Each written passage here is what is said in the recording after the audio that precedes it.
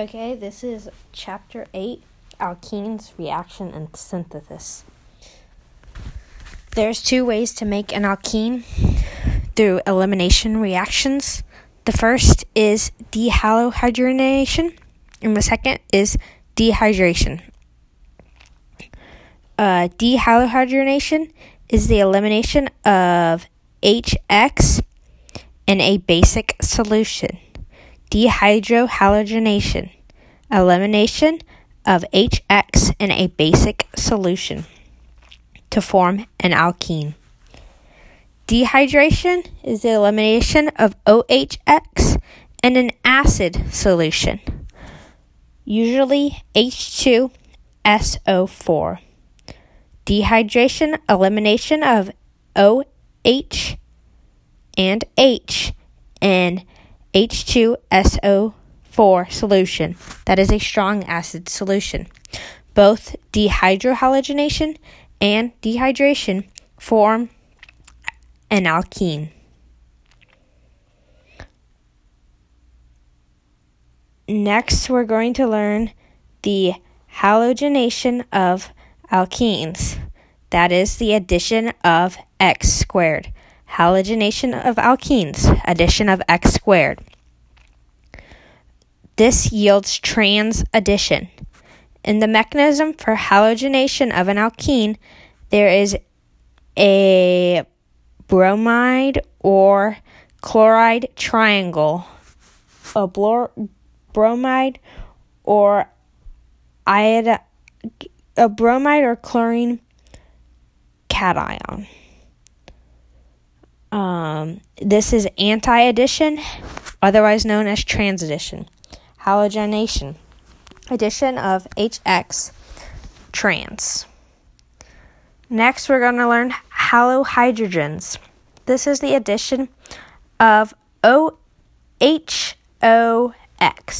Halogens, addition of HOX. Halogens have the same mechanism like halogenation, but the water acts as a stronger nucleophile than Br- and inserts itself, and then another water steals that proton to yield an alcohol. This is a trans stereochemistry. It is very common in labs, instead of Br2, to use NBS. In labs, we use NBS. It is also important to know that the OH group goes on the more highly substituted carbocation. This is Markovnikov's rule. Halohydrogens follow Markovnikov. Next, we'll go over the acid-catalyzed addition of OH2. This reaction forms a carbocation, and then the water attacks that carbocation,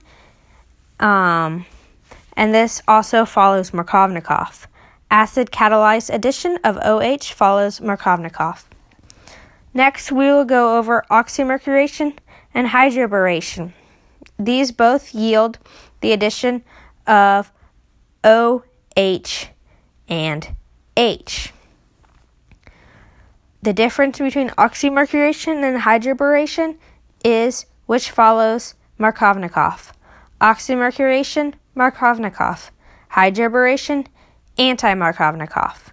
Oxymercuration, Markovnikov. Hydroboration, anti-Markovnikov. The two reactants in oxymercuration are, in the first step, HgOAc squared. Second step, NBH4. That is an acid. Oxymercuration yields an alcohol and a hydrogen.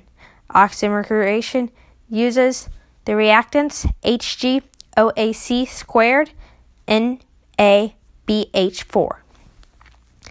Hydroboration is anti-Markovnikov and has syn addition.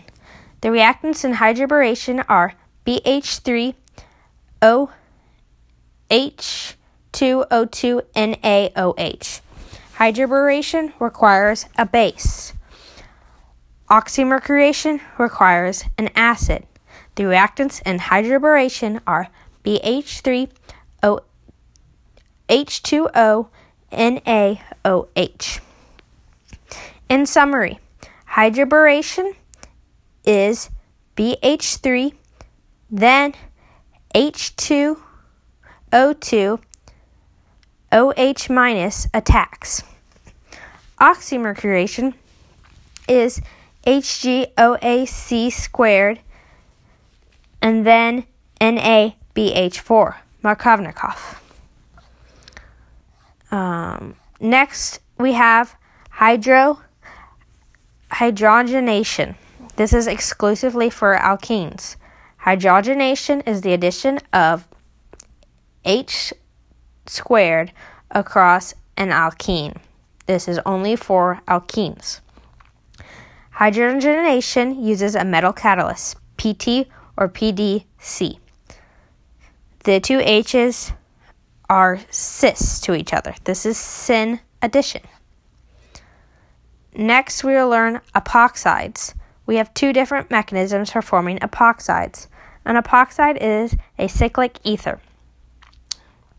There is a one-step mechanism, which is syn addition, and this uses the reactant MCPBA, and there are 4 arrows drawn, and this forms a cyclic ether with oxygen.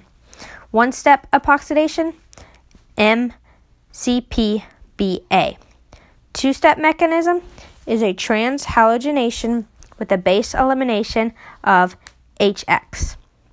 Two-step epoxidation, transhalogenation, base elimination with HX. There are 2 ways to open up epoxides to form diols, that is, 2 alcohols. Epoxides can be opened to form 2 diols. In the trans, epoxide is formed when you have a nucleophilic addition of water.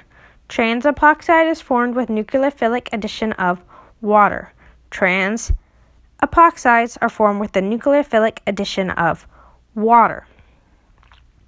To form a cis diol, you have OS4 NMO acetone. Cis diols are formed with OS4 MNO H2O acetone. Trans diols MCPBA H3O+. Next, we have the oxidation of alkenes. That is the cleavage of a carbonyl compound. There are 2 ways to do this. With ozone, O3, this yields ketones or aldehydes, and it requires a zinc catalyst. The ozone mechanism is where the O3 adds to the alkene, then it rearranges, and an acid breaks the bond with a zinc catalyst. Ozone, O3 zinc acetylase catalyst. Zinc catalyst with ozone. It forms ketones or aldehydes. Then another way to oxidize an alkene is to use potassium permanganate. Potassium permanganate. It is stronger than O3, so there will be more oxygens. KMNO4 forms ketones and carboxylic acids. KMNO4 forms ketones and carboxylic acids. If you have 2 hydrogens, you form CO2. There is an alternative mechanism to the oxidation of alkenes. That is to take OSO4, NMNO, H2O, and acetone to form a molecule with 2 alcohols on it. Then you add HiO4 to cleave the bond.